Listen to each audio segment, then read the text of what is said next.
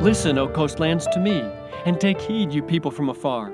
The Lord has called me from the womb. From the matrix of my mother, He has made mention of my name. God. Isaiah 49:1. Hi, it's Nathan, and this is day 13 of 30 days of anticipation. God's voice is about to ring out across the nations. You are not forgotten. This child will be born for you, all of you. None will be forgotten or overlooked.